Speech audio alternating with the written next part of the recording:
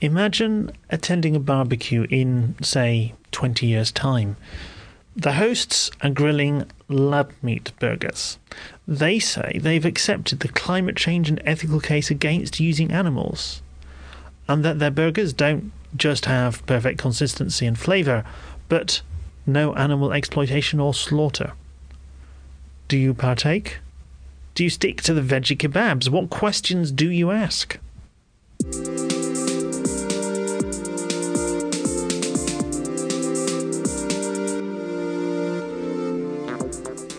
We're going from the science of medieval Syria last month to science fiction food this month.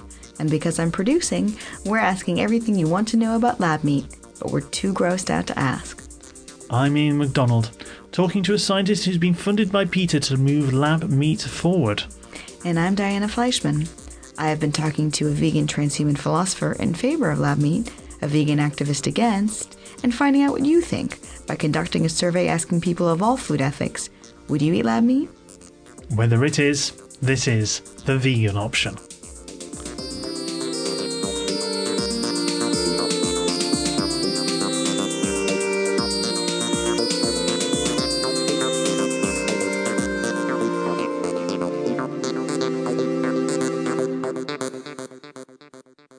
Dr. Mark Post in the Netherlands claims to be cooking up the first lab meat burger, priced at £200,000, $330,000, ready this autumn. You've got the PhD in biochemistry, Ian. Let's dig into the science of lab meat. How is it likely to work, and how will that affect animals? Well, I spoke to another biochemist, Dr. Nicholas Genovese at the University of Missouri, USA. He's a vegetarian and working on the underlying science.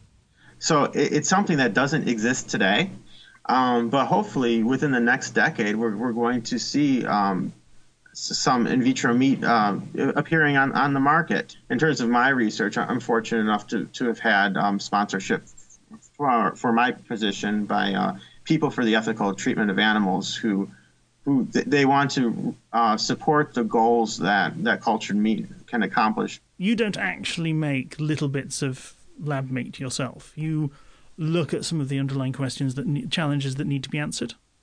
Yes, exactly. I'm trying to overcome the technological hurdles that are necessary to produce lab meat. People have been trying to grow animal cells since the 19th century, whether for transplants or as an alternative to animal experiments. I want to say cultured meat, because this in vitro meat or cultured meat, if people ever eat it, it will never be produced in a laboratory. It will be produced in a dedicated facility. So, lab meat, or cultured meat as Nick calls it, is an offshoot concerned mainly with growing muscle cells.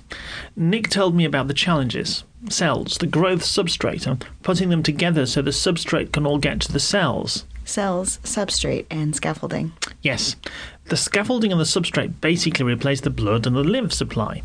So let's talk first and most about the cells. The cells in that cultured meat would have had to have been cultivated from some seed stock source, which has the ability to self-renew. So if you take one cell, it can divide into 2 cells, into 4 cells, into 8 cells.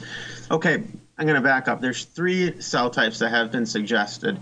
Bear in mind that cells start off embryonic, decide what kind of cell they'll be, and then become that cell, doing that job in the body. Now, at the moment, cells for lab meat are taken from animals at different stages of that journey. And if we start an example at the end of the cellular journey, with the most invasive animal experiment we'll talk about. It was a NASA-funded study. He took a goldfish fillet from a live goldfish, and he cultured it in a mushroom-based media. And his idea was, if you take a living tissue with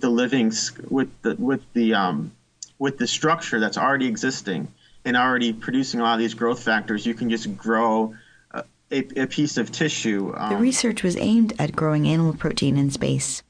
I'm pretty sure fewer children would want to become astronauts if they knew they'd have to eat in vitro goldfish fillets. Another perspective for obtaining a seed stock for culture meat production is to extract the adult stem cell population. Or get cells that have decided to become muscle cells but not yet deployed, like army reservists. The myosatellite cells, these are the stem cells. They constitute of approximately 5% of the skeletal muscle mass.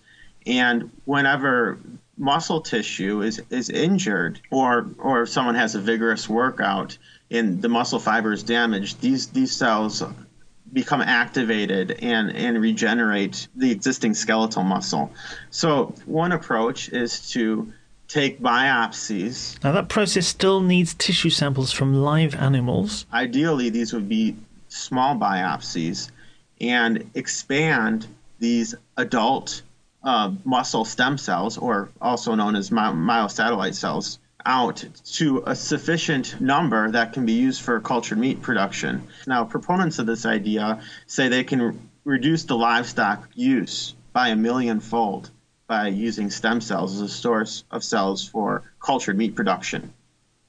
However, these cells have a limited replication capacity. They can only divide so many times. It would not be an animal-free process. Or you could get at the cells earlier, before they've decided what to be. Most people are familiar with embryonic stem cells. But that hasn't been done with the animals that some people eat. Cattle and pigs and swine. However, there have been induced pluripotent stem cells. And this is what Nicholas looks into. The approach that I'm hoping to develop here at the University of Missouri is taking cells back a stage. These are differentiated cell lineages which are reprogrammed before they've decided what they want to be when they grow up. To be clear, the research still uses animals. I mean, the science is not yet at the stage of cells that can culture forever without going back to animals. Making the scaffolding plant-based is perhaps not the biggest problem. You could use cellulose, a plant fibre, and eat it along with the lab meat. So cellulose and lab meat would be layered, like microscopic lab meat lasagna. So that's cells and scaffolding. What about substrate? Most cell culture for biomedical research, it's grown using animal-derived components. Common sources of growth factors include fetal bovine serum and horse serum. Or, as one paper put it, a costly media that does not lend itself well to consumer acceptance. Nor is it safe. It introduces safety issues into cultured meat, because if you use animal-derived components, that you introduce the possibility of contamination of pathogens from those animals into your cultured meat production system. But fortunately, there are a lot of fantastic animal-derived free growth factors that have been characterized. Like the mushrooms. Yeah, mushrooms, that was an early one. There's also growth factors and nutrients that can be extracted from the feedstock that livestock are accustomed to eating anyway, such as soy and corn. And what's been suggested is the use of algae, since this can be produced very efficiently. So, is it the vegan option? I'd argue that cultured meat can be vegan if it comes from an indefinitely self-renewing cell line and it doesn't come from an animal, and the cell line is grown on plant-based nutrients, then the meat production is completely removed from the animal. Now that we know a little bit more about in vitro meat and how it might work, should our vegan ethics lead us to support it? Well, the People for the Ethical Treatment of Animals have promoted it with $1 million prize for anyone who can bring cultured chicken meat to market this June. But others have written that lab meat would undermine ethics towards animals. In my survey, roughly 2/3 of the vegans said they wouldn't eat lab meat, but some of them offer that they would be happy for others to eat it. Like David Pearce. Yes, he's a transhuman philosopher who wants to use science to engineer suffering out of the world. I caught up with him at VegFest UK, taking place near his home in Brighton. Would that be the VegFest who nominated us for their media award? I'm so glad you mentioned it, Ian. Yes, we've been nominated for Best Vegan Publication and Media. It's a great honor, and please, dear listener, vote for us by following the link at the right-hand side of theveganoption.org. But in between asking people there to vote for us, I chatted with David Pearce. Hello, my name's David Pearce. I'm a transhumanist and a vegan. Now, it might seem a little ironic that I'm going to talk a little bit about in vitro meat, because I confess the very thought of meat makes me physically sick. But nonetheless, I think the issue of in vitro meat is really ethically very important, because it's the only realistic way we're going to be getting a cruelty-free world with any kind of acceptable time frame. So it would cost producers of like egg-laying hens, for example, maybe pennies per egg in order to let hens out of battery cages, and yet they don't do that because it's slightly cheaper to keep hens in battery cages. If it's slightly cheaper to use an animal-based substrate, why would they move towards a model which was all plant-based if they needn't?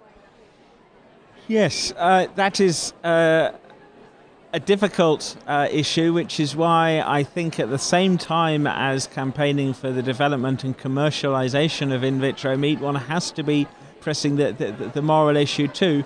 Although this might sound naive, though, I just think that other things being equal, if consumers are presented with two options, one that doesn't involve cruelty or killing, the other that does, most people, other things being equal, will go for the cruelty-free option. Okay, it may only, they might not pay more than a few extra pence, but nonetheless, ultimately, most people are not malevolent. Most people think of themselves as animal lovers, ironically. Jeff Pearce, a vegan activist in Australia, blogged that developing lab meat still requires vivisection.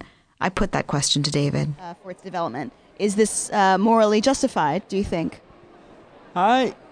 Yes, I think so. Life is messy, and if one actually looks at how in vitro meat is produced, then yes, there is the initial extraction of cells from a living non-human animal.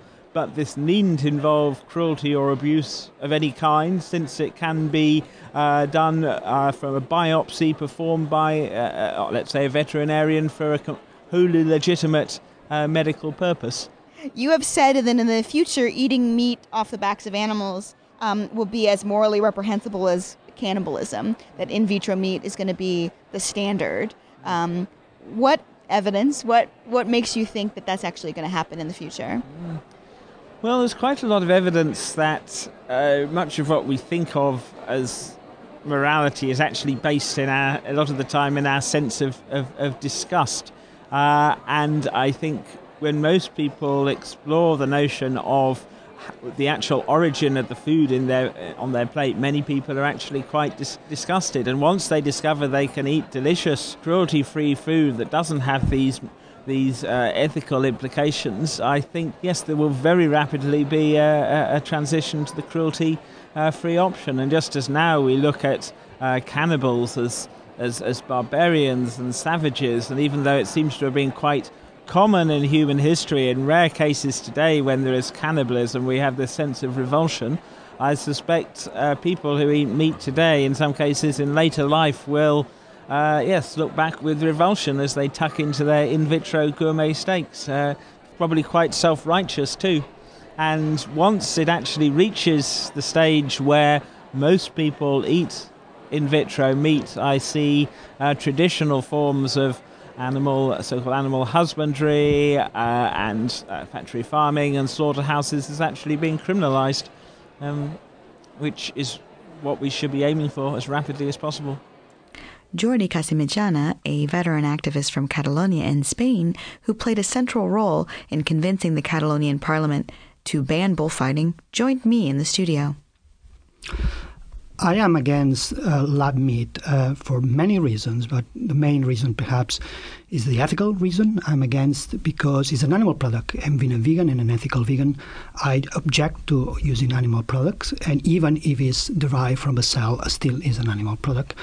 I also object to it because it's not good for the environment. There are better options than this sort of meat. There is the plant-based diet, and even if it happens to be a bit better than farm animals in terms of environment, it's not that good compared with a plant-based diet. Therefore, why choose something that is not that good if the alternative exists? I don't like either because it undermines the tenet of the animal rights and animal welfare movement, which is don't eat meat is a bad thing. It attacks the concept by changing the definition. I think it's not good. And it's not good for society because I think society would be a better society if it becomes vegan. It will be more respectful with everyone, not just for the animals, with the environment and with each other. And therefore, any obstacle that you put between a person that might want to become vegetarian and a vegan person is something that is going to delay that transformation that society requires. And therefore, it is bad for the world that is going to take longer to become vegan. And that's generally why I don't like this concept. When vegans reject the entire research process of producing in vitro meat, aren't they not inputting their perspective, which would make in vitro meat possibly ethically neutral, which would make the substrate plant-based, and which would make the cells themselves less likely to be derived from living animals, more like a immortal cell line? My opinion is that lab meat should not exist. So, and who might be eating this meat? Either a carnivorous that has some guilt, or a vegetarian or vegan that thinks that is a good thing. I'm quite happy that all the vegetarians and vegans say no to it for any reason.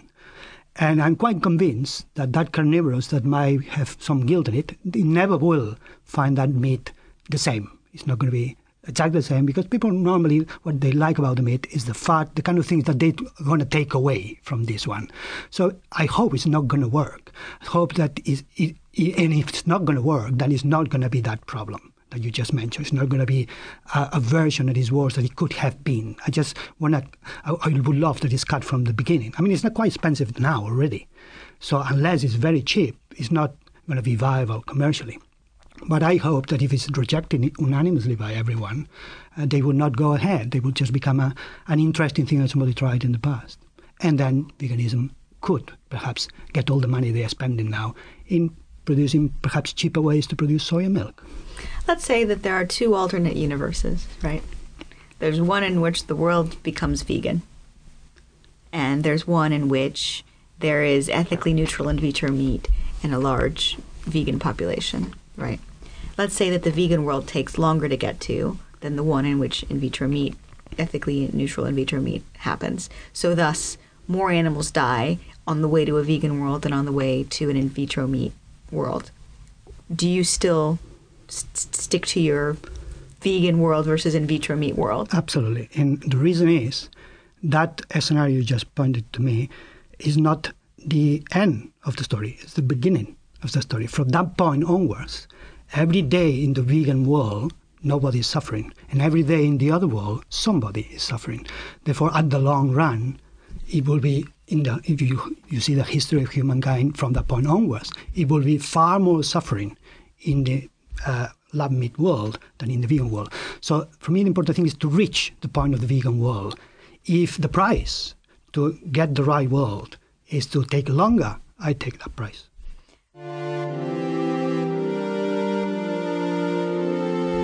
So, psychologist, what did your survey say?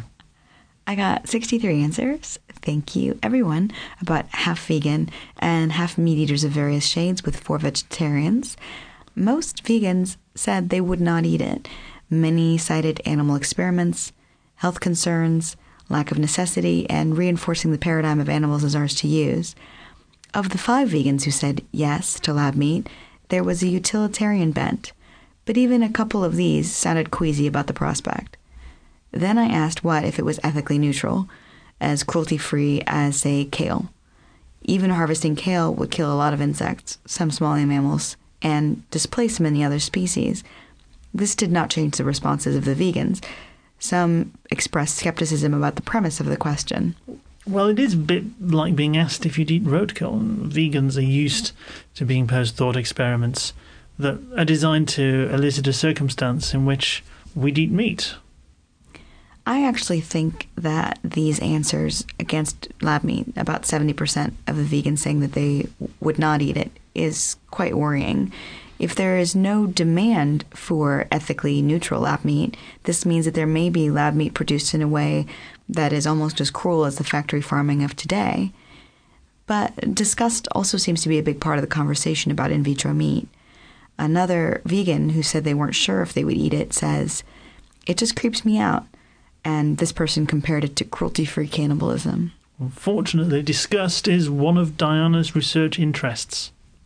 Different studies have shown that moral vegetarians are more disgusted by meat, but also that those who eat the most meat are the most generally disgust sensitive. This might mean that those who are the most ethically motivated, those moral vegetarians, won't support lab meat, but that those who could do the most good by eating it, those who eat the most meat, would be too disgust sensitive to even try it.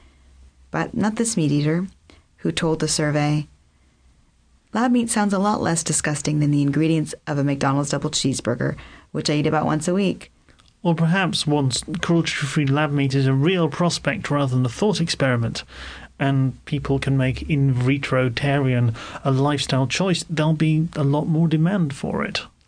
What about the vegetarian lab meat scientist, Nick? Would he eat the lab meat burgers at our futuristic barbecue? I'd ask how it was produced. My concerns would be, was it produced from animal-derived components?